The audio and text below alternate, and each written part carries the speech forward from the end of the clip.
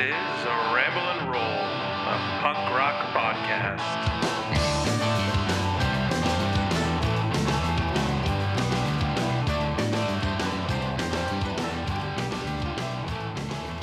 Hey guys, it's Mike here from Ramble and Roll. This week we are sitting down with a friend of ours, Dave Barton from The Peelers.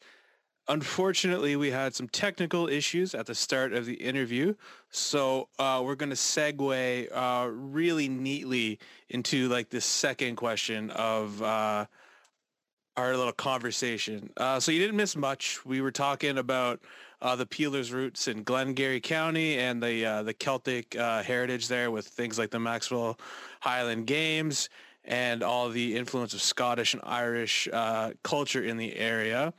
And from there we just got into talking about how the Peelers formed, and that's about all you missed. So apologies for the technical difficulties, but please enjoy the majority of our conversation with Dave Barton from the Peelers, who have an album coming out on March 12th. That is today, if you're listening on release day. Their new album, Down and Out in the City of Saints, is being released on Stomp Records. So without further ado, here is our conversation. Sorry for the technical difficulties. Oh no, it's all good, man. That's okay. We've had them every time so far. Yeah, it's I think it's just the way of the world now with technology. Like everything's like every day. I use Google Meet every day for work, and I still somehow something happens every day that like messes it up. I don't know. It's just the joys of technology. Supposed to make our lives easier, man. Yeah, I don't know about that. Theoretically. So Peelers formed, but Boots and Suits didn't come out till like 2002, I think. So like for those first 3 years, you were just kind of doing like the covers, like traditional stuff, or like it just took you a while to get going. Yeah. Well, like I said, we didn't really, I don't think we really ever, I don't think we ever had a concept in the initial stages of going into the studio, especially not to record other people's music, right? Mm-hmm. It was always just kind of I just wanted to have fun, and we just wanted to get. I mean, I hate to say this now because it sounds so it sounds a little immature at this point, but we just wanted to get. Am I allowed to swear on this? I didn't even ask you guys. Oh yeah. Encouraged. Man, we just wanted to get fucked up. Basically, is what it was all about, right? Like, we just wanted to drink as much as we could on the weekends and sing the songs we loved and hang out and have a good time. And it really had nothing to do with trying to get into the studio or trying to formulate any sort of plan or original songs. That only started after a couple of years, and myself seeing friends that were doing it, and maybe not the sort of the rock level, but like just friends that were doing it from the area that were playing a lot in the US and traveling and touring.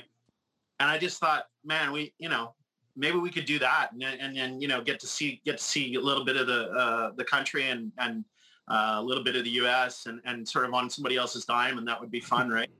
So we initially it was just that. It was just having a good time. And then I don't even remember how it happened. I think I decided to write a song, and I came up with this first Peelers song, which is called Meet You at the Bottom of a Bottle, which I stole from Tom Waits, by the way. I stole the lyric from Tom Waits and wrote this song, and it was supposed to be sort of a Social Distortion-ish kind of, meets Shane MacGowan, Dirty Old Town kind of thing, and it wasn't meant to be serious, but people started to sing it when we would play it. So you say to yourself, well, maybe we should record this, and that's what happened. We decided to go in and we went into a studio in Ottawa, which I don't think exists anymore. It was called Distortion Studios, and we went in and we recorded. I think the first album was 9 tracks, if I'm not mistaken, and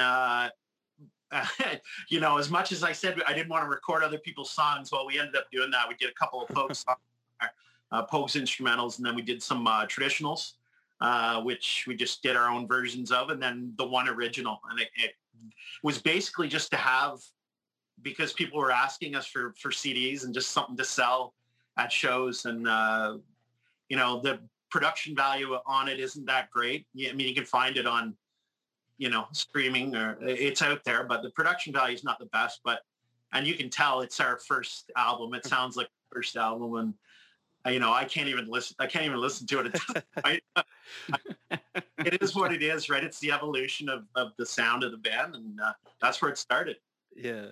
I feel that totally 100%. Like the first Skellycat Rats album, I can't listen to it at all. And people like still like it, and like it's like probably like more popular than the second one, but to me, like it's just like, oh, it's so bad. Like I think it's just like one of those things, right? Like you hear everything that's wrong with it that other people probably don't hear. Well, we just didn't have the time, right? Like the time and money to do what we wanted on it, and that's the biggest thing. Is like, you know, that you gotta, you know, you're basically renting a studio for so many hours, as you know, and you're renting an engineer, and there's just no flexibility there. It's like we gotta bang these as fast as possible because we're only in here for 4 hours or 5 hours. Yeah. Right. One take, and get moving. Yeah. And it fucking sounds like it, man. Let me tell you. But it was fun.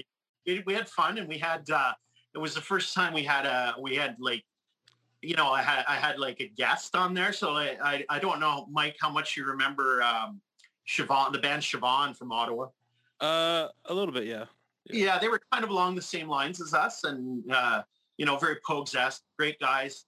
And their lead singer went on. He formed the Dreadnoughts, so he's in, and that's call him Old Jimmy, but Nick Smith. So he sang on that I think he did a couple of tracks on that first album. So it was fun. We just had our friends. We had Lorraine Miller from Kingpins on that album as well. So that's cool. Good times. Yeah. Like there's just something about being in the studio that first time is always like special. Like even though I don't like that first album we did, like I'll always remember like actually being in a studio for the first time and doing it. It's like one of those things that like as a musician, you know, there's like all those like benchmarks you want to meet. Like I saw like you posted on Facebook the other day about finally having like a Peelers record on vinyl and like how cool that was. So like it's just one of those like those benchmarks, right? Go to a real studio, like record your music, like, and then having it on like a piece of wax is like another one that's like awesome. It's crazy, dude. Like I still don't believe it. Like we have boxes of them sitting.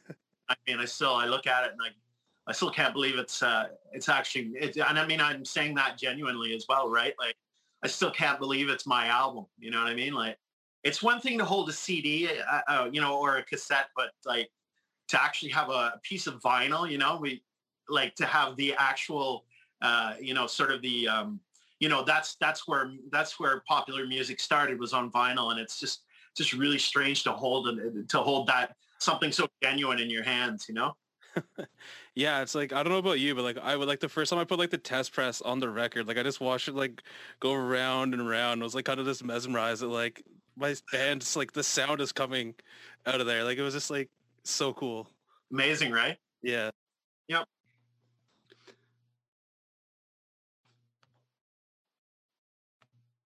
So we talked about first album, the second album, Lickerdale. I think that came out in 2007? 2009, 2009. Right? No, I think, you know what, I just saw that the other day on, Apple has it listed, I think, as 2009, but it actually came out in 2004. Oh, okay. That makes more sense. Because like, the first time I heard you guys was on one of the Shite and Onions compilations, was Plastic Patty. So like, I thought that came out like, around that time. Yeah. Yeah, definitely, man. Definitely. And but you know what? The running joke is like, the running joke is there was almost a 12-year gap between Lickerdale and our next album, And so, and we get a lot of grief for that in the community, you know, from some of the writers in the community and some of the critics, and so for me, if people see 2009, it doesn't look as bad, right? It kind of cuts it. Right. Yeah. So there's like every few years I go in and like they do a record, right? Nothing drastic, not 12 years. But yeah, I just like, yeah, I remember like, is it volume 1 or 2 of Shite and Onions of Plastic Patty? Jesus, man, I don't remember. I really, and I haven't, like, man, we've known those guys for so long at Shite and Onions. If I had to guess, I think it's volume 2, but that would be a guess. That would be a guess. I think so as well, because there was some like, because I think that was like I had it on CD. I don't have the first one on CD, so that must be the one that you guys are on. But like that had that compilation, like that was like after Dropkick Murphys, that was probably like one of the things that like really got me into Celtic punk, was just hearing all the other bands in the scene. Yeah, for sure, man. And there's some good ones. Mm-hmm. Some good ones. But yeah, I guess that brings. Oh, sorry. Go. And there's some bad ones. Yeah. I mean, that's the joy of compilations, right? Like there's the gems, and then there's definitely some. You know what? That's what a compilation's for, right? It's a cross section, and you know what? To each their own, right? You listen to it, you hear something you like, and you go from there. That's the beauty of those comps. Oh, absolutely. Yeah. And, you find it like some of the bands that Mike's going to be into, I'm not going to like, and vice versa. Yeah. Because it goes both ways. Yeah, because like Scott and I, like we both are into Celtic punk, but he likes like the harder stuff. Like I do too, but like I'm also like a lot more into like the trad stuff than Scott is. So like we have a bit of a different like taste when it comes to like Celtic punk, which kind of brings us to like your new album. Yeah, I was going to say you've got kind of you've got the progression from very traditional to very Celtic punk, which is what the Peelers is, and it was always kind of headed that way anyway. It's just it was just a matter of finding people who wanted to do it, right? But yeah, and the new album's very much like that. It's new album's pretty heavy. Yeah, the new album's absolutely awesome. I was very enamored with it on first listen, that's for sure. That's very nice of you to say. Yeah, like like Mike, when he sent it to us, like I listened to it right away, and like I sent the link to Scott, and like we both were just like immediately like, I think we were like, this is the best album they've put out. Like it's so good. And like I was like, when Prize Fight came out too, the single that came out like a few weeks ago or a while ago, I was shocked like how much like punkier and heavier it was, like compared to like your other stuff, even compared to Palace of the Fiend. And I was like, man, like, is there even any traditional instruments on this? And like I had to listen closely. I think there's like some fiddle on it, but I think that's it. So like it was like, yeah, like kind of hit me right away that you guys went like a lot harder with this one. You know what? And that's almost like a light point on the record too. Yeah, that's the crazy part. Yeah, but you know what, man? It's I'll tell you what, it's a little bit of it. Well, a lot of it actually is because a lot of moving in that direction is because that's what I grew up on. I grew up on a punkier, a much punkier sound, and you know what, man? My dream was always to create the next Pogues, right? Like I wanted, and we had it at times. We had 8 or 9 people on stage at one time, and I've got the photos and the video to prove it, right? The problem with that, man, is like when you at the end of the day when you try to pay people because because look, a lot of us did it just for fun, but when you start hiring guys that can actually play traditional instruments, sometimes you get into a situation where you got to pay them, and man, there was just no money at the end of the day, and on the road is the same thing, like, man, it's like next to impossible to bring, never mind 5 people on the road, like to bring a 9-piece band or 8-piece band, it's fucking next to impossible. Yeah. You look at a band like, I mean, a very different, sound sonically and everything, but you look at like a Mighty Mighty Boss Tones level band where you're like, holy hell, there's, 9 people before the crew. I mean, it's just not feasible, right? At this level. So it was like, my thinking was going forward. We knew the album was going to come out on Stomp. We knew there'd be a different kind of direction in terms of the touring and the dates we'd be booking.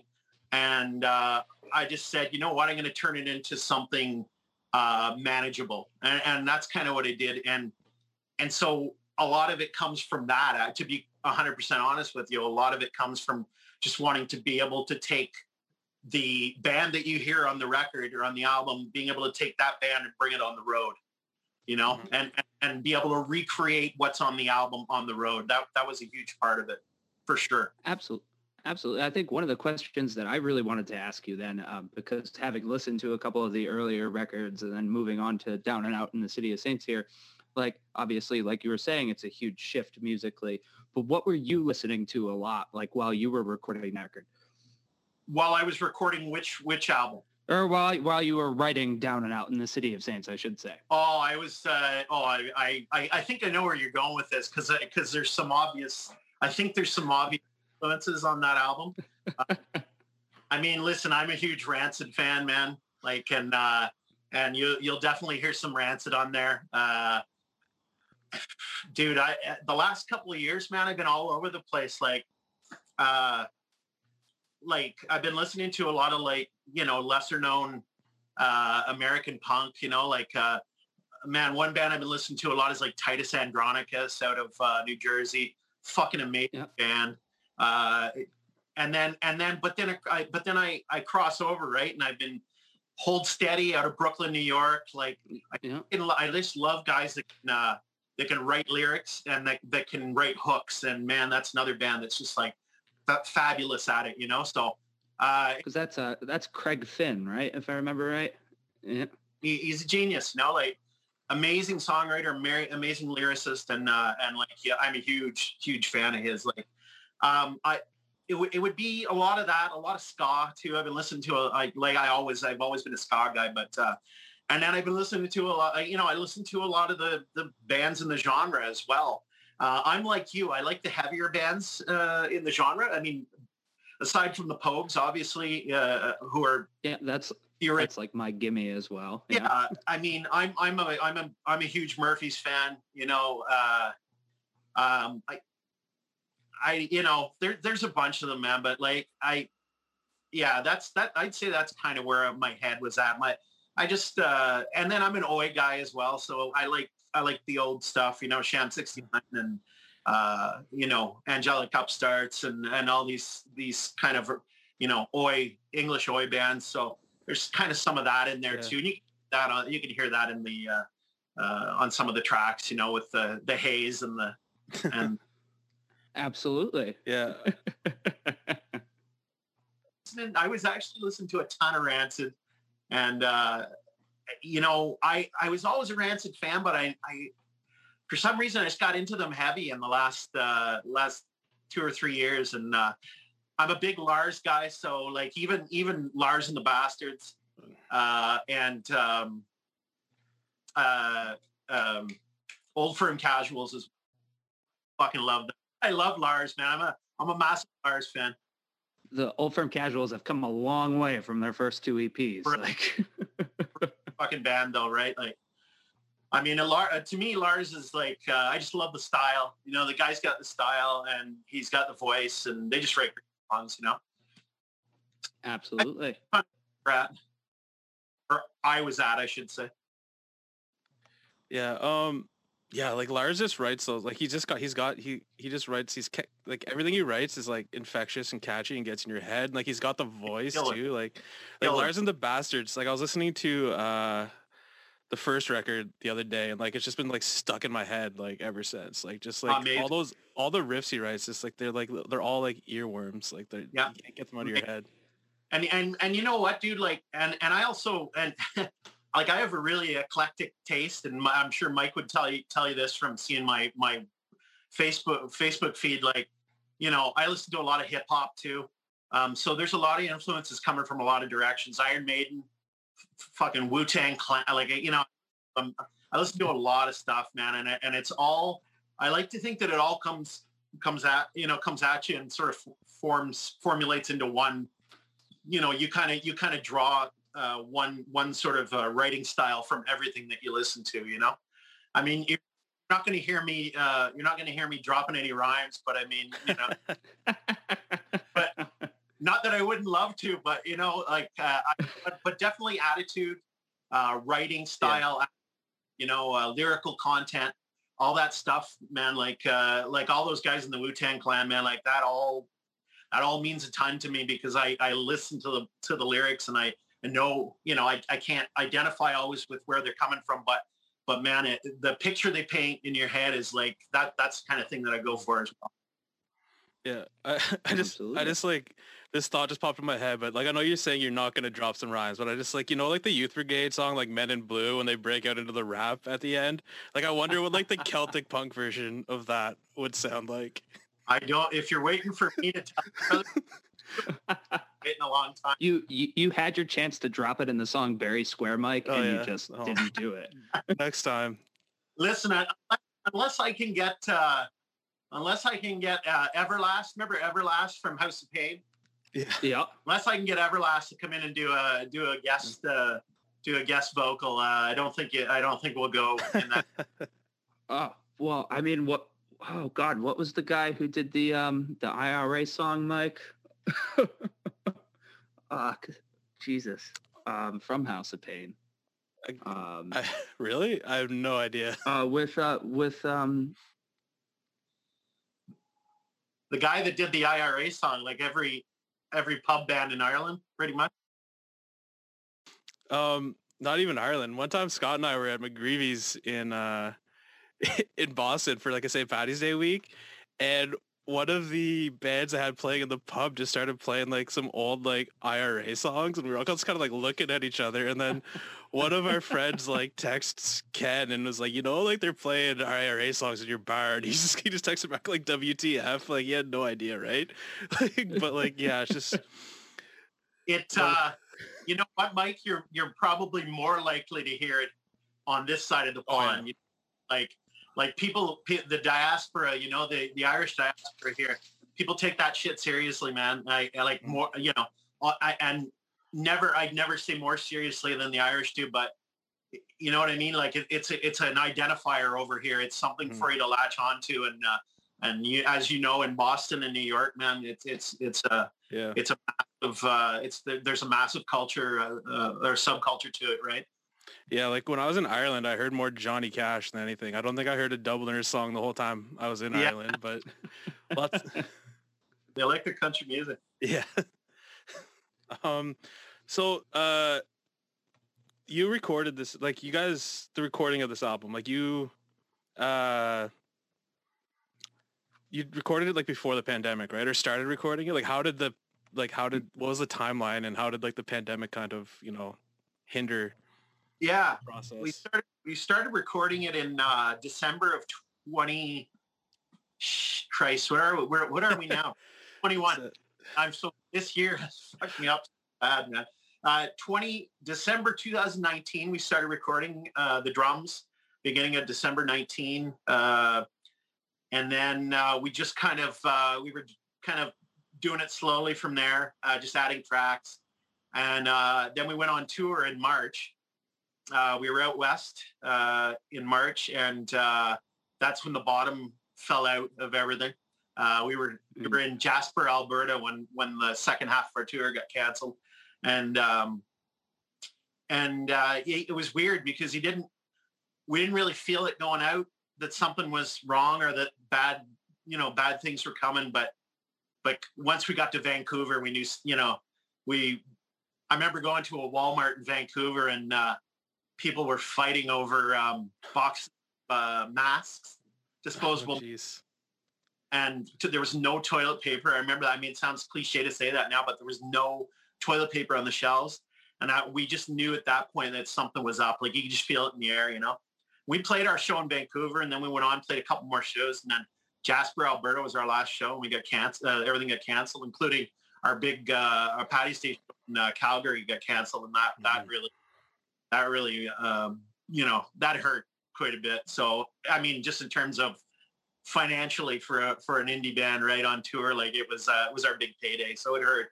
and it would have been a great time as well. But after that, things kind of changed, right? Everything got locked down, and it was like, well, how do we do this? Because we were trying to do things safely and trying to make sure that we didn't compromise anyone, and so it was just a process, a lot of sharing tracks digitally. I mean, thank God for the digital world, right? Like, I don't know how we would have done this, 30 years ago, but man, to have Google, just to have like Google Drive and all the, all these kind of tools available to you, Zoom and FaceTime, man, we just sort of did it like that. And when somebody had to go in and record their parts, we socially distanced and we made it work. And I think we were done recording by, I think it was like end of May we finished recording, and then we started mixing and mastering beginning of June, and then had to go back in, had it remastered. Well, had it mastered twice, and then had the final album mastered for vinyl at Le Lab Studios in Montreal, which is like a big, one of these big sort of mastering, professional mastering studios. So it was a process, but I think we got everything done by about mid-June, and then it was funny, right? We just sat on it for a while because Mike and Matt at Stomp, we were kind of talking about when we should release it, and nobody really knew what the situation was going to be in the fall and whether we were going to pull out of this before Christmas, and they just kind of made a call and said, why don't we wait till March, till around St. Patrick's Day, and then hopefully everything's back,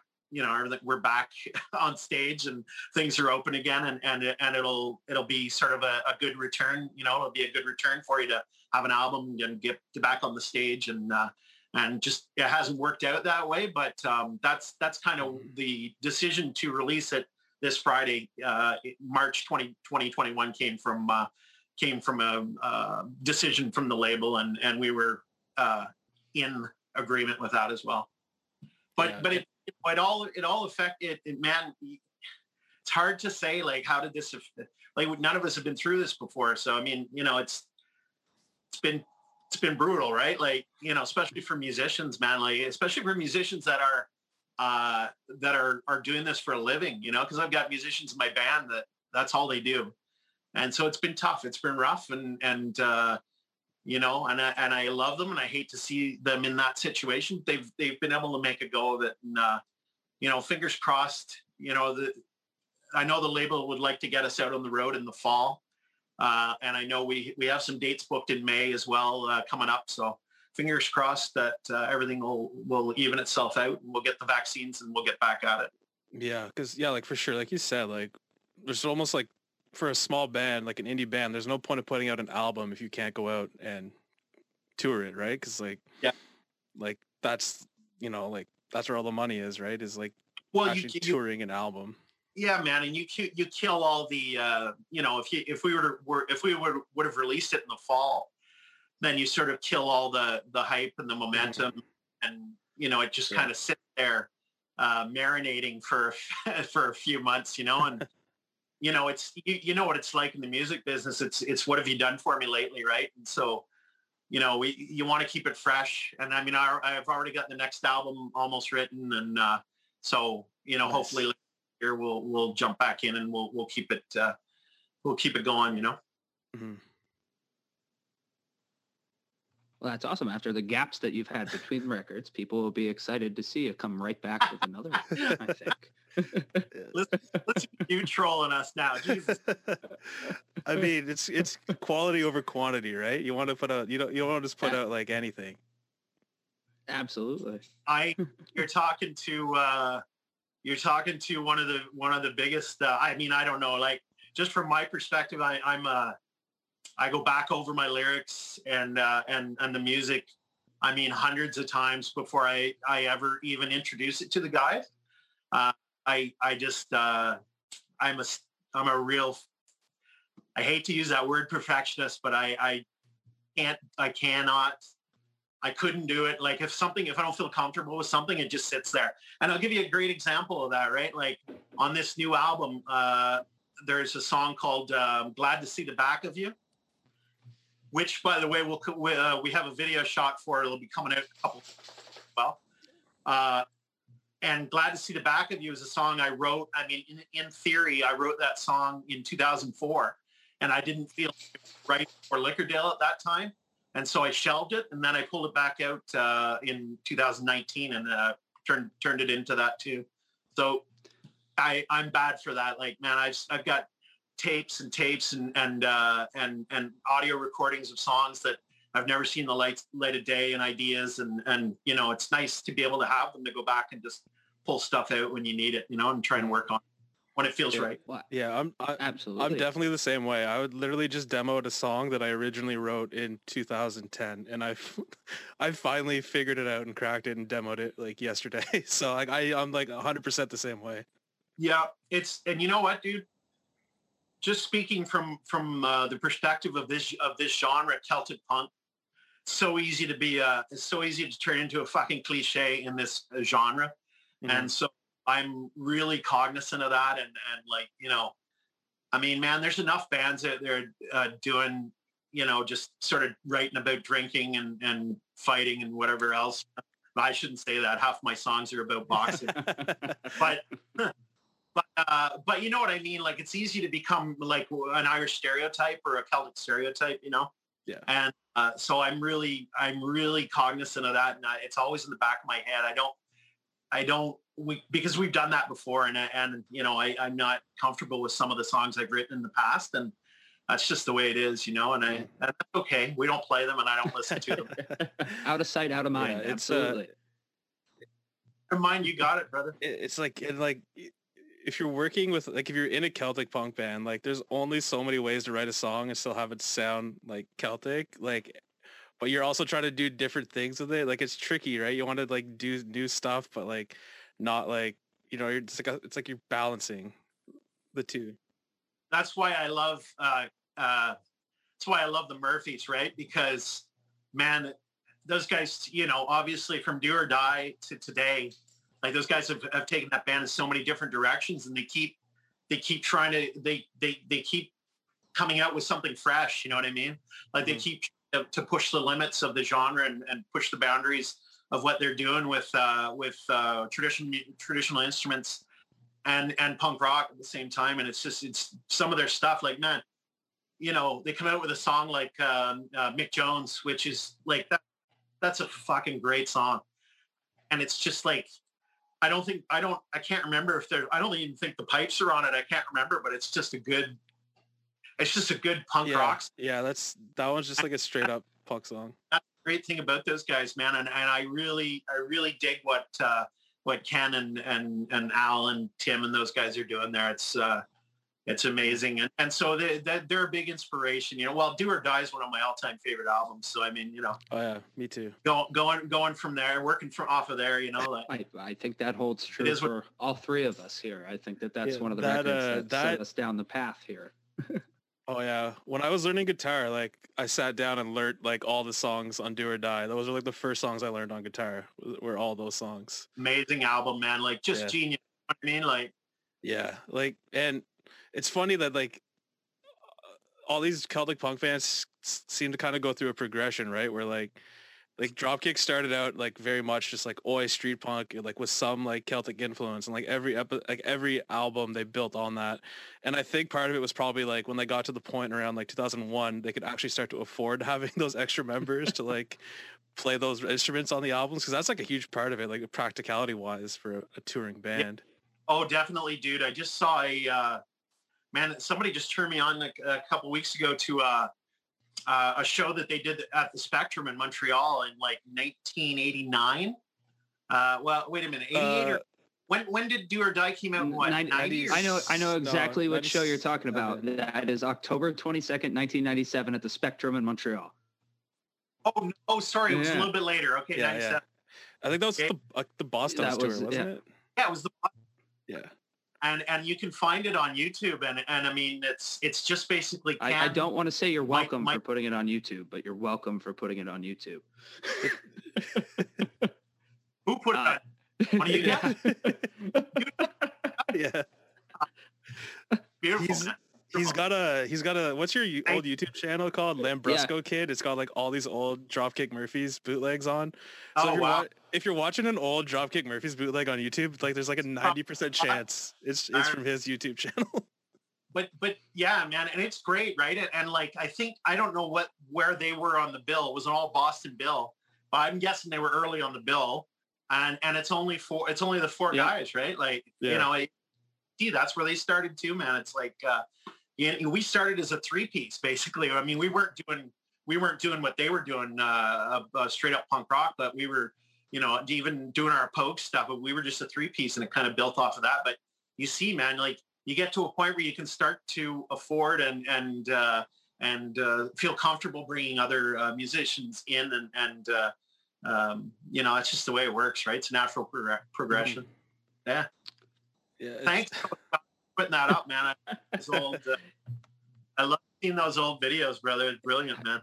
Yeah, I've gone down a few YouTube rabbit holes, and then I'd like look at I'm like, oh, these are all Scott's videos. I used to be super involved in the like tape trading community, so it's I had quite a bit of them lying around, and yeah.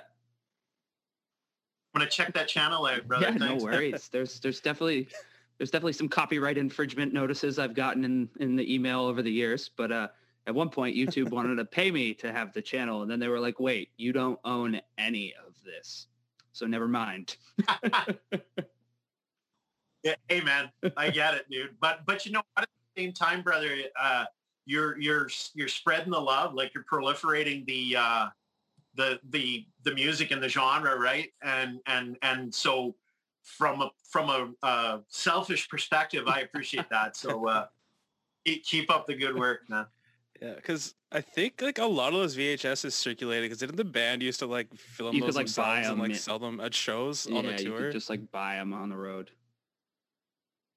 Yeah, so like that's pretty cool. Like it's just really cool to see that video too, because I mean I wasn't at that show. I'd like to say I was, but like just to hear those old, like the songs that were about to be released on Do or Die, and they're kind of working them out, and it was really cool to see how that works, Yeah, there's one that always blows my mind. It's not one of Scott's videos, but it's called like Drop Kick Murphys, like 2 words, Cape Cod or something, and it's like them playing to like 3 people in a bar on Cape Cod, like back in like 1997, with like no releases out, just like they look like they're like fresh out of high school. Well, they're not fresh out of high school. They look like super young, like kids, and just like it's like. And then you go from that to like one of their like pro shot festivals in like Germany in like 2018 or whatever, playing to like 50,000 people, and you're like, wow, they made it far.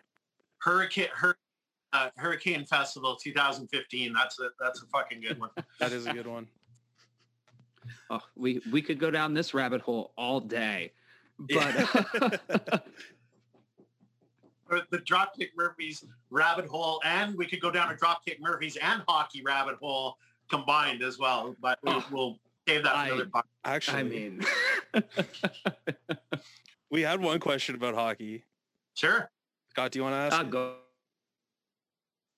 Me? Okay. So you're gonna. Oh yeah. Don't let the American ask me about hockey. So Dave, just kidding, Scott. I know, like you're a big Habs fan. So like, does that put you at odds with like 99% of the Celtic punk community who have adopted the Bruins as their team? It seems.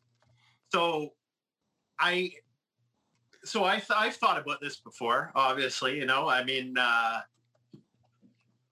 don't think it does, and I'll tell you why. Well, I mean, listen, I can't get inside the head of somebody who wants to hate my music or dislike my music because hockey team that I'm aligned with or that I support, right? I mean, I'm also a massive Manchester United supporter. I mean, so never mind the Bruins. I could seriously alienate an entire world of Liverpool and Chelsea Arsenal supporters as well, right? So I get it, and to me, you know what? If you like the music, you like the music. Yeah. My stance on it is I don't hate the Bruins. I never hated the Bruins. As a matter of fact, I'm a massive I'm a massive supporter of the original six, right? Like I'm a traditional hockey fan. That's how I grew up. And if I was not a Habs fan, I would be a Bruins fan because I dig everything about it. I like the city. I've always liked the players that they've had on that team, and the jerseys are like the red, white, and blue. The jerseys are some of the best in hockey. Mm-hmm. So I don't begrudge anyone that doesn't like us because I might support another hockey team. But I'm just glad the Bruins exist in this world because if not, in a normal year, I'd have to watch the Habs play some of the other teams in the league that maybe aren't as and I'm not saying hockey in general is great to watch, but there's nothing like Bruins. There's nothing like a game at the Bell Center. Period. I mean, true too. And I've seen games in Boston too. Great, good times. But yeah, the Bell Center, man, I'll tell you, the Bell Center on a Saturday night when the Bruins are in town and everybody's come up from Boston for the game, you can't. I don't know how to put. I don't know how to put that in words so that somebody can understand the atmosphere in the town when that's going on. I'm impartial, and I've been to one of those games, and it's absolutely unbelievable. There's really nothing like it. We were at one of those games together. Like our buddy Sean from Boston came up. It was me, Sean, Scott, a couple other guys, and like it was just like the atmosphere is just next level, like unreal. Like yeah. I'd say I'd go as far as to say it's an even better atmosphere than the Habs and Leafs. Like just because the Bruins support, and they get a lot of them. We get Montreal gets a lot of them coming across the border because it's so close, and drinking age is 18, and it's a good time, right? And those guys come up and they just have a great way about them, and it just makes for a more exciting time and a more exciting atmosphere. And hey man, I hope everybody loves the album. I hope please do not hold my hockey team. I mean, I'm from Montreal, so it's kind of built in, right? And it is what it is. And anyway, whatever, let's just say big shout out to all the Bruins fans out there. I don't hate you. I hope y'all enjoy the album. I was gonna say, I think most of it's like friendly, like it's all friendly rivalry, right? Like people like rib each other. Right? The only city where it's not friendly is Philadelphia. I mean, we can keep that perfectly clear.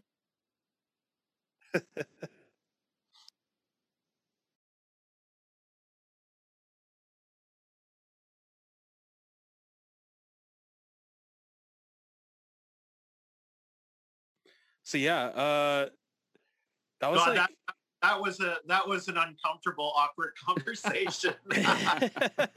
Sorry to put you on the spot. I was just curious if you had any like. What do I care? You know what, brother?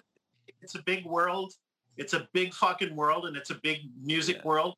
And you know what? If I was going to rely on only hockey fans to listen to my music, I'd be in a serious fucking. We'd be in serious trouble. So, I mean, God bless all the hockey fans out there. I fucking love y'all, and I love the game. And, I've got a brother who works in the NHL, and I come from a hockey family. And if anybody ever wants to talk hockey, man, I'll talk about it realistically with you. And it's kind of funny, like, how punk rock and hockey kind of like just became like kind of like tied together. So like because like back in the day, like the punks and jocks aren't supposed to get along, right? And now it seems like hockey's become like the de facto punk sport besides soccer. I'd agree with that. I mean, so obviously football or football, I mean, for me, that's when I was growing up, man, I was listening to like songs like Blood on the Terraces, great song. Very aggro English oi football football influenced English oi bands like Sham and like I said before, like Angelic Upstarts, all I love that stuff, right? And I still listen to it on a regular basis. And you look at like The Business doing the whole Hardcore Hooligan record where it's just all songs about football, Yeah, love it. Love it. Yeah, it's funny when you mentioned that you were like a Man U fan, that you were like worried about alienating like the Arsenal and Chelsea fans, but you weren't worried about alienating all the West Ham fans out there in the Oi scene. Hey, you know what? I'll tell you what, man. Let me get them back on my side. I'm also a massive Iron Maiden fan, so up the fans, if you know what I mean. There you go. I'm a Tottenham supporter, so like I really have no like I have no say in the conversation really. I have many friends in the same boat. I used to be on the Bayern Munich boat, and so not even a Premiership team for me. Listen, boys. If we all cheered for the same teams, what fun exactly. would it be, right? Exactly. Well, that's why Mike likes the Ducks. You know. Yeah, that's why I'm a Ducks fan, just to be a contrarian. I mean, it was the movies. I'm not gonna lie. It was the movies that got me. Yeah. Hey, but you know, I'm on the bandwagon now, and I'm not leaving. It's been like 23 years. Listen, man, and that's the thing, right? You stay true to your, punk rock is about that too, right? Stay true to your convictions, man. You know, like. Yep. Believe in what you believe, and don't let someone try to change your mind. You know. Exactly. Yeah, I think that was like most of our questions we had for you. I had one other random thing I discovered while doing research. Did you know that there's like a San Francisco area band called the Peelers that do like top 40 mashup things? Is that something you guys are thinking about trying out? Nope. But so I can tell you all about them because I know of all the incarnations of bands named the Peelers in the history of the United States. At this point. So there was a band in Chicago. I think they were kind of like a punk band. This would have been early 2000s, and they were called the Peelers. And we got a cease and desist letter from them, or was it a letter or an email? I can't remember, but it basically told us that the name the Peelers was service marked in the U.S. And I said, service marked? What the fuck is service marked? So I didn't look that up, and it doesn't really mean much, to be quite honest. So I just wrote them back and said, okay. I mean, what do you want? Like, we didn't change the name, obviously, and they're gone. I don't think they exist anymore. Then about 3 or 4 years ago, I started getting emails or Twitter messages from people saying like, hey, I work for IBM and we want you to do our Christmas party this year. And I'm like, fucking IBM Christmas party. Like, do you understand what kind of band this is, and kind of went down that rabbit hole to figure out that they were trying to contact this other band named the Peelers in Northern California. I think they're still they're like a top 40 sort of like massive like full horn section, and they're a corporate gig band, and when I get to IBM or Microsoft emailing saying, would you guys like to do our Christmas parties? Part of me is like, fuck, I'm going to email back and see how much. And will you fly? I think someday you got to just say yes to one of these, just so they, I feel like if they keep emailing you, they got to get what they deserve, and you got to just do this, And then it'll, and then that's real rock and roll. It'll be like I don't know if you guys have seen the movie Spinal Tap, but like Spinal Tap playing the Air Force ball, like dressed. Formal ball, like it is thing I would guess. But now, you know what, man? The Peelers is actually we actually went and registered the name. So technically, they are using the name illegally. Oh, because Peelers is a registered trademark in North America, or in Canada and the U.S. anyway. So we just haven't got around to. But I don't really see them that active right now. Like, I haven't got any of those messages, and I don't know what's going on with them. But if it keeps becoming an issue, then we we'd have to get a lawyer to send a letter.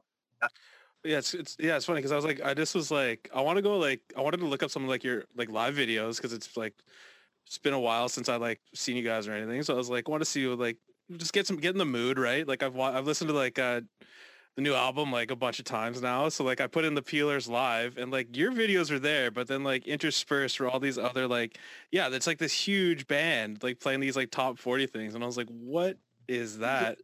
So, Yeah. You know what, man? And listen, eventually one of these days we'll get around to jumping on that. And you know, we can get that all fixed. It's just time and money, right? And you know, listen, we're registered, so we own the name. And so you're telling me I'm not going to get a Celtic Punk like let's see. I mean, my favorite band in the world is the Toy Dolls, and you know they've covered Ricky Martin in the past. They've done a little bit of Europe. They've done a little bit of everything and kind of made it their own. So you're telling me we're not going to get a Celtic Punk version of like a Lady Gaga song or something one of these days? Honestly, brother, I'm sure. Listen, I have full respect for all other artists. I couldn't name you a Lady Gaga song. I'm sure she's. I just don't. She's just not on my radar. But I mean, I get what you're saying, though. You know, I don't know. I'm not much for covers, man. I'm really not. Like the Peelers. You look at our albums. Like it's been this progression of like going from you know, pretty much all traditional songs to a few traditional songs and a couple of covers to one traditional song to this album, which is all, you know, 10 songs that I wrote and they're all mine. And I like that way. I'd prefer to do that. You know, nobody wants to hear, with all due respect to you know, there's a lot of great covers out there, man. And a lot of bands take the covers and make them better than the original, you know, on occasion. It's just not my thing. And it's just like, I wouldn't want to hear myself sing somebody else's song. That's just me though, you know. Absolutely. Personal preference. Completely 100%. fair. And I think, you know, there's definitely something to be said for just an album of all originals, especially within the Celtic punk genre, because so many artists do kind of heavily rely on, you know, previously existing music. And so it's really nice to hear something where it's just entirely, you know, you've written the entirety of the new record, and that's awesome. Not an easy genre to write in, I have to say. Like, you know, so, I mean, like, obviously I can't, like, I've tried before to write from the perspective of an Irishman or a Scotsman, and it's not really my place to do that. And I can't really do it from a place of any sort of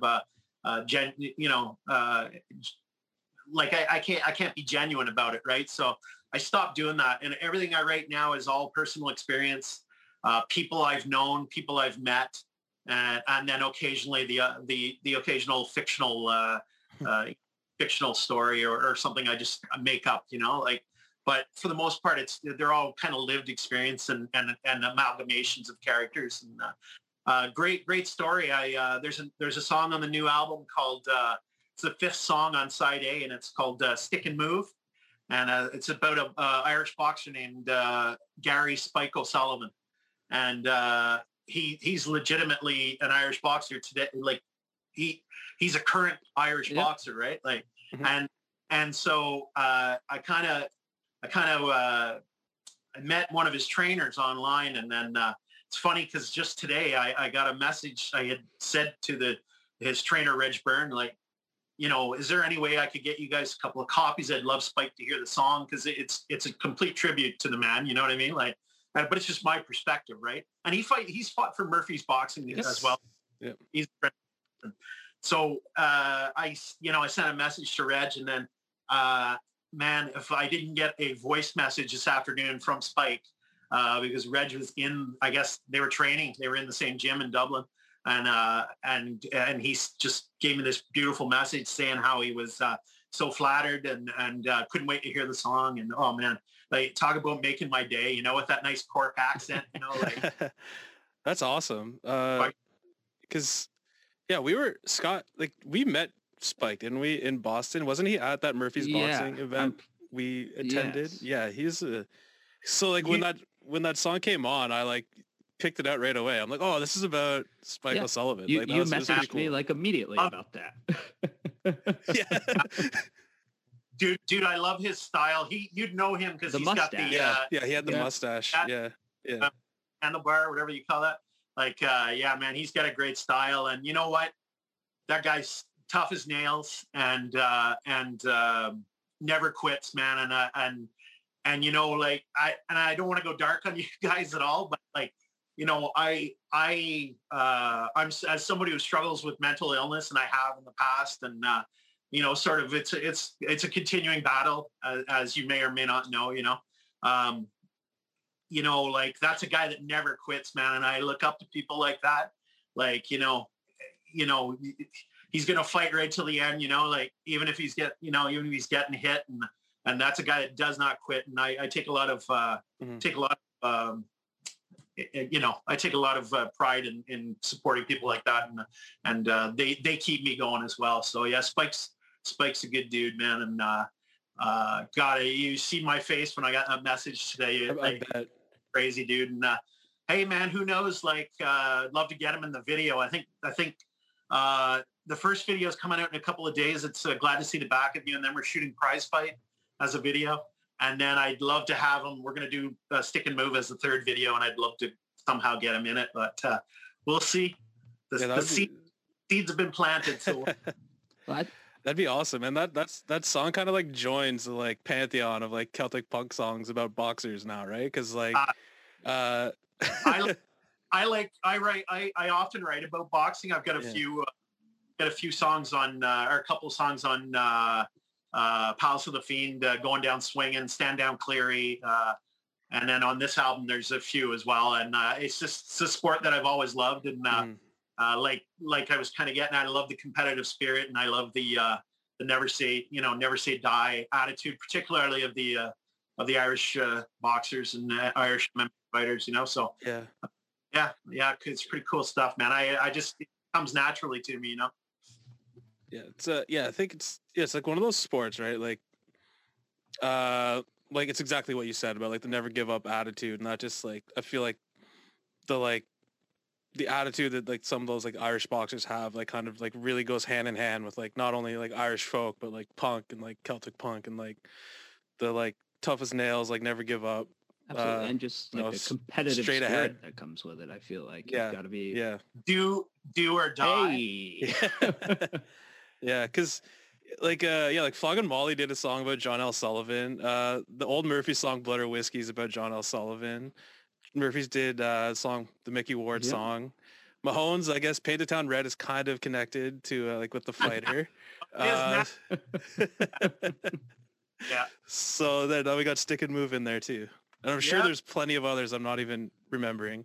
Oh, well, you listen, brother, if you're telling me it's going to join the pantheon of all the songs, then I'm fucking more than flattered for sure. Yeah. I mean, it's one of my, it was hard to pick a favorite song on the album. Like Scott and I were trying to do that before. That's one of them. The title track's one of them. It's a great song.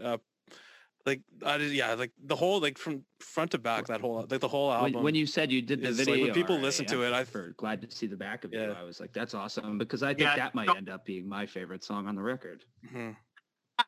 It's a pretty cool video, man. I think you'll like it. It's pretty cool. I mean, listen, we had to shoot that video pandemic style, right? So, and especially in Montreal, where everything is still completely locked down, like Montreal's still in a red zone.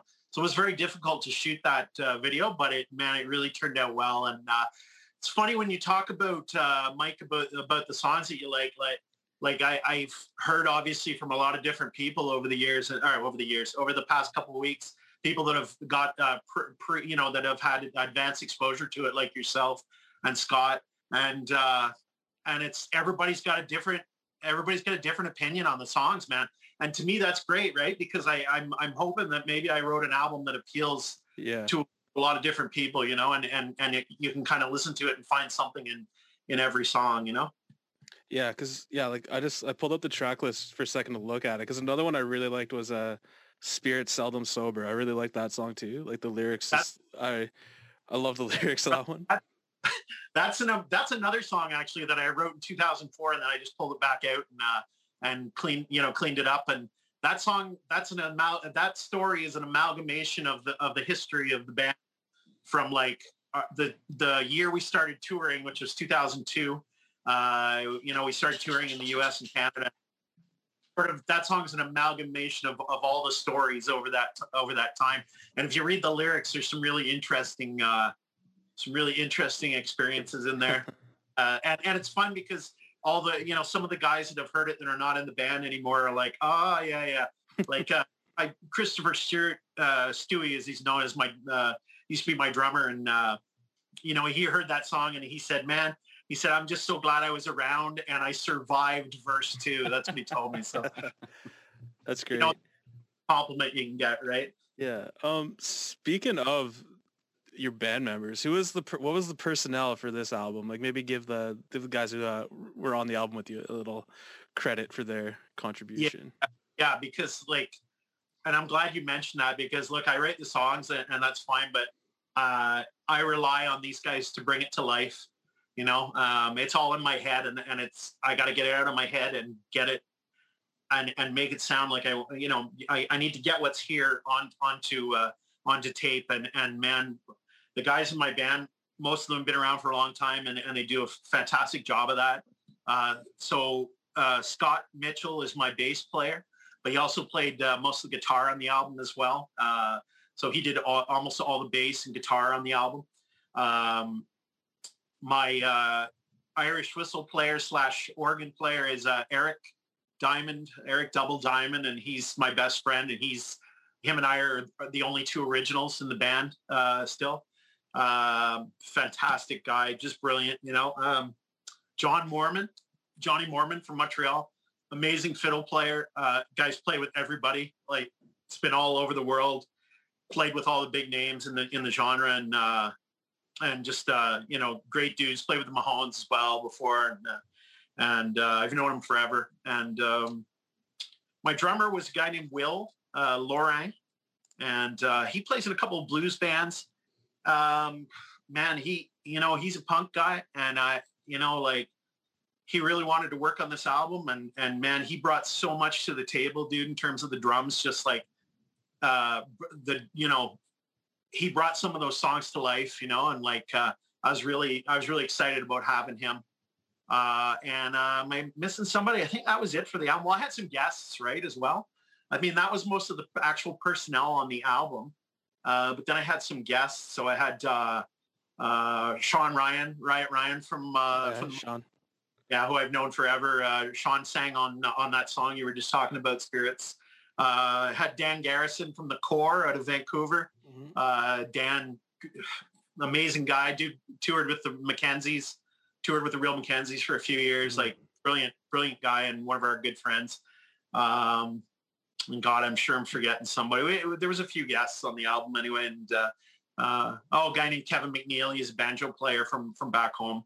Fantastic. See, that's a great example of a guy, I'd love to keep that guy around, full time, but it's hard, man, it's so hard that, with the way things are going in music, it's just so hard to keep those guys on retainer, but all good dudes, man. And I gotta throw one big shout out to our producer, our engineer and producer, Pierre Pinot, Audio Suites Montreal. Like that guy, we've worked with him on our last 3 albums, and guy's a genius, and I love working with him. Super easy to work with, and he doesn't come from a punk background, he doesn't come from a Celtic background. He's a rock and roll guy and a pop guy, but you know what, man, him and I totally work well together, and he gets what I'm trying to do. And when you find somebody like that, it's hard to go somewhere else. So yeah, like the person you have in the studio, the producer engineer, like if you're not like meshing with them, it's gonna like throw everything off. It's like I think you can't just go into the studio with anybody. I find you have to find somebody who like gets what you're going for. You have to find somebody you're comfortable with. Yes. We toyed with the idea of going with somebody else at the outset of deciding to record this album, and man, the more I thought about it, the less comfortable I was with that. I mean, we know what we're getting, and he knows me well, and he knows how to get the best out of all of us. So it was a no-brainer, you know? Absolutely. When there's a fit, you got to just stick with it, you know? Yeah, man. Well, listen, someday when, I don't know. I'm trying to think of one of the big producers when Bob Rock's available, and just maybe if Lars ever starts producing again, you get him to do your next. Maybe get him in there. Lars Ulrich. I mean, that'd be one way. If you want that distinctive snare sound on it, little. No, you had it right the first time. Yeah. But yeah, that's awesome, man. Because yeah, like going into the studio, like it's expensive. Like you got to get like time is literally money. So like if you're comfortable with the people you work with, and that's like just makes everything so much easier. Yeah, like it's a labor of love, right? So you might as well love it in the studio. Like we'll never see the money back that we've put into this band, and that's fine, right? Like you know what? I've been able to travel around, tour around, and meet amazing people like you guys, and just like, I've had all these great experiences, and that's something that money will never, money will never buy that, right? So I'm fine with what we've done, and yeah, I mean, I won't be retiring on my yacht, but like I'll be fine. I'm leaving something behind, right? Right. Yeah. Because going back to like having your music on vinyl, that was like the one thing I thought of when I had it on vinyl. I'm like, this is like something that like will be around for a long after I'm gone. Like I have records from like the 50s and 60s, and like a lot of those people aren't around anymore. So maybe one day this record will be in like somebody else's collection. You say that. So you say that, but Keith Richards is still here, Mike. Isn't that what it's all about, though, man? Is to leave some kind of leave your footprint behind somewhere to do for something. You know what I mean? Like, I don't want to get sappy or start pulling out literary quotes, which which I've been known to do in the past. But that's the whole thing, right? It's like like what's your, like, what story are you going to write in this lifetime? What are you going to leave behind? Mm-hmm. What are you gonna what's going to be the footprint that you leave when you're gone?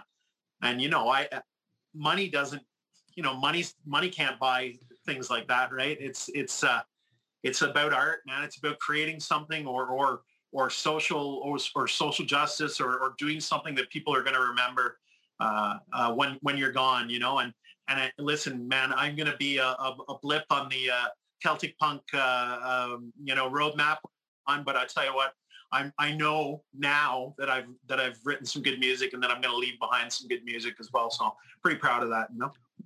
One moment that I will literally never forget is we were in Boston maybe 4 or 5 years ago. I don't remember what year it was, Mike, but we were standing in the bar at McGreevy's, and all of a sudden you look up and there's this guy wearing a Scally Cap Rats t-shirt in Boston. It's around St. Patrick's Day, wow. So it made sense. But like, wow, it was just like, wait, what?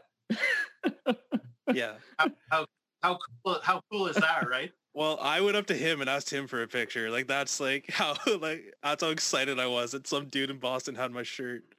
Yeah. Hey, man, I'm still really amazed by and uncomfortable with that whole situation. Like when I see people at shows with Pila shirts on and they're singing the words, like that's really new. That's still really something that doesn't get old. You know what I mean? It's like, wow.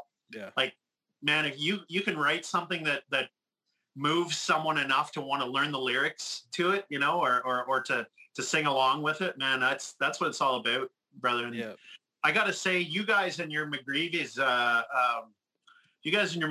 adventures, like I'm jealous every time I see that, see you guys on stage with the Murphys singing. I think you sang Road of the Righteous possibly or something like that. No, I got to sing Never Alone with them. Oh, Never. Like a sound check. Yeah. And yeah, that was really cool. Like, it was like a sound check, and they did it for it was like a Cloud-a-Fun thing. You donate to the Cloud-a-Fun, you get to go watch a sound check. And then Ken was just randomly like, if anybody wants to sing a song with us, but he was like looking right at me. So I was just kind of like, I'll do it. And then, yeah, that's how that happened. Good for you, man. That's brother. You can't that's an experience, man.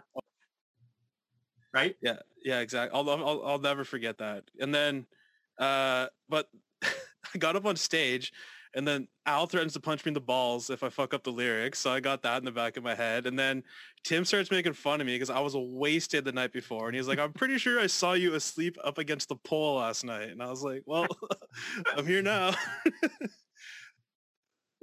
Yeah, man. Like, dude, those guys I don't really know those guys well. You know what I mean? Like I've met a couple of them, but like, I don't know them as well as you know them. But, man, I got to watch them in Toronto. I was playing with the Mahones in Toronto, probably 2007, meanest of times, I think, maybe tour, and we were doing a Murphy's post party, Dropkick Murphy's post party gig I think it was at the Bovine, I want to say, but can't remember for sure.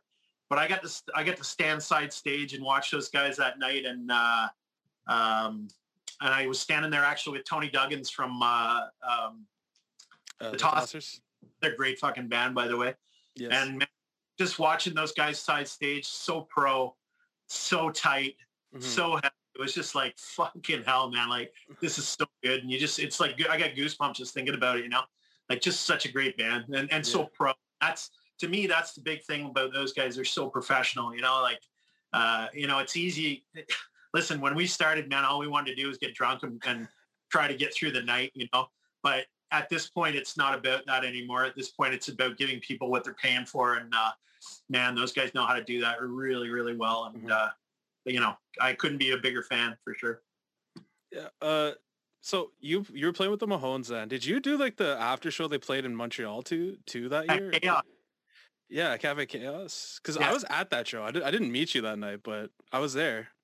Yeah, I got a good picture somewhere of Scott'll like this. There's a picture somewhere of Scruffy and I singing in the same mic, and Scruffy's got his arm around me, and somebody had put I think it's a Boston Bruins Stanley Cup champions hat on my head, a cap on my head. So yeah, I'm looking around there somewhere.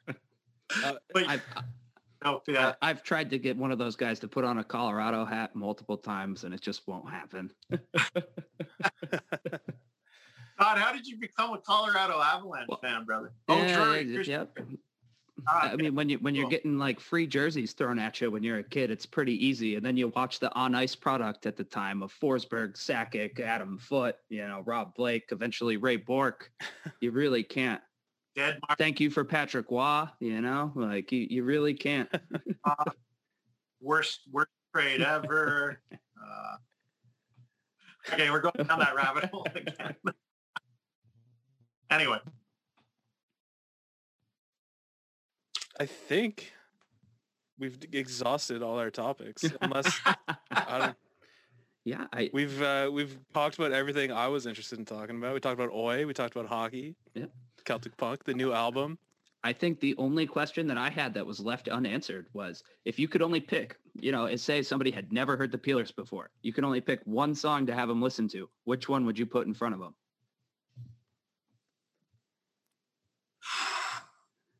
That's tough because I want them to realize that we have that Celtic influence, but I also, to me, Prize Fight is a great song. And I think someone would listen to that and go, wow, that's pretty cool, but not get the Celtic angle. Right. You know what I mean? There is fiddle on it. But, man, fuck, that's a tough one, brother.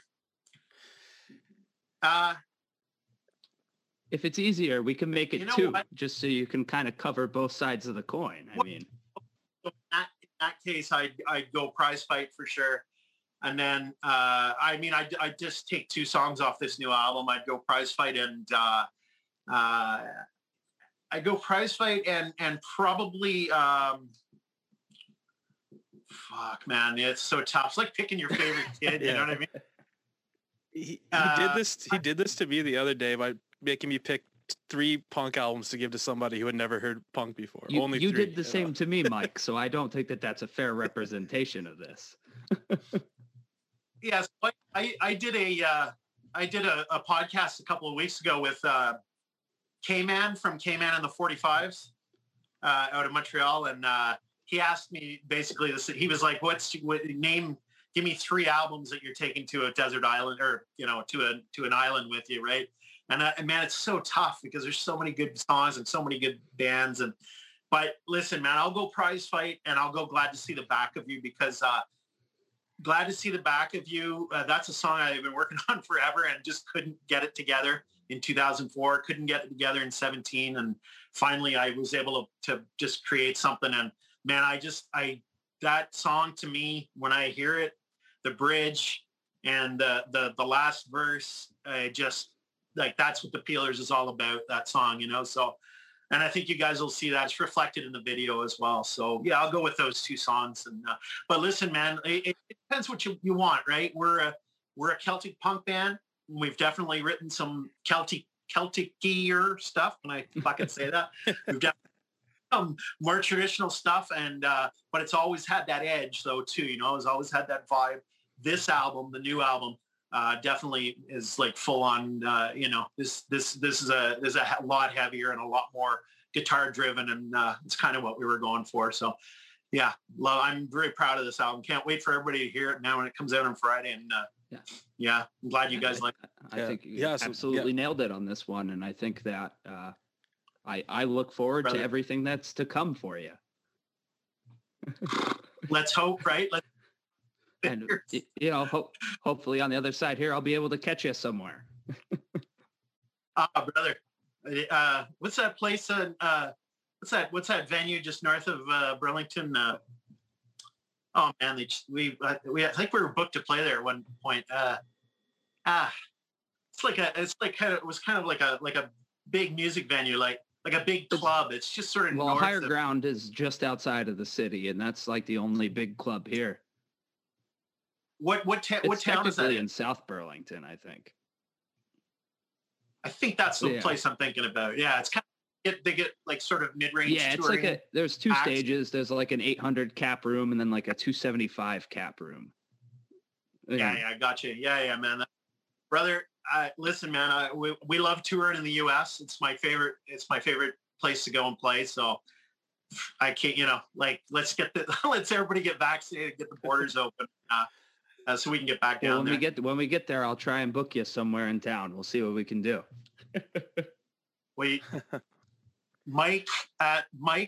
Alex at stomprecords.com. I you know what? I'm so happy that my booking, actually, that's not true. U.S. booking, yeah, you might be talking to me, but man, it's so nice to have Stomp Records on board, and just let me throw that out as well. Like, can't say enough about Stomp and about all the guys there, Laura, Alex, Matt, Mike. Man, they've been so good to us, and we've been trying to work with them for so long, and we finally got it done. And yeah, man, couldn't be happier with that label. And check out all the other bands in that label too, because they're all fantastic. Mm-hmm. Yeah, I've been going, like, I saw Planet Smashers like way back when I was a teenager. Like the Stomp stage at Warped Tour, that was like my jam. I love everything Stomp Records puts out, pretty much. Like they're just, like you said, great people. Matt's awesome, Mike's awesome, Laura, she's great. They've been super nice to me for no reason. I've been like, every time I'm around them, I've been like drunk and annoying, I'm pretty sure, but they've always been super nice. Plus, Mike gave us the advanced copy to listen to, so thank you, Mike. I was really grateful for that, because that like Scott said, like it like blew me away. Like I started talking to Scott right away. I was like, you gotta listen to it like right now. It's so good. Yeah, I think Mike and Matt are pretty stoked about the album, and they've been really supportive of everything we've wanted to do and everything we've done so far. And man, they're like, listen, man, you cannot underestimate how great those guys are for Canadian music and for independent music in Canada and for the Montreal scene. Like, man, it's so hard to do it these days. So hard to keep that going. And those guys have really made a run of it. And I'm proud to be part of the 25th anniversary, so hopefully onwards and upwards from here. Yeah, awesome. So March 12th, Down and Out in the City of Saints, out on Stomp Records. What's the URL? Stomprecords.com? It's not .ca. Or The Stomp Records URL is, I think it's just stomprecords.com, isn't it? yeah, I think so. And yeah, so go there, buy the new Peelers album. There's some sweet vinyl variants. I had to stop myself from buying all the, just splurging on all of them. So yeah, it looks like I'm excited for you guys to put this out there. I think it's gonna do big things, and I'm grateful that you blessed us with your presence as our first like real official guest. Brother, complete honor to be asked. Thank you very much. And you know, Mike, I just met Scott, and Scott seems like a great guy. I've known you, Mike, for a little while, and always admired your taste in music, and so real honor to be asked to be part of this. You know, a little bit of justification for me. So I appreciate it. Yes, thank you so much for your time. Like, we greatly appreciate it. It's been a pleasure to have you here this evening. You bet. Anytime, guys. Like, we can do this again another time. Just let me know. Absolutely. All right. Yeah, we'll have you on for like, we'll do like an Oi episode or something. Just talk about all the old British bands. Yeah, I'll pull all my vinyl. I'll pull it all out. We can just go through my vinyl collection. There we go. We can have an episode where we just spin records. There it is. This one. Thanks, guys. Hey, that was a lot of fun, man. I really appreciate it. I appreciate the support as well. Absolutely. Down and Out in the City of Saints, out this Friday. Check it out, everybody. Thanks, dudes.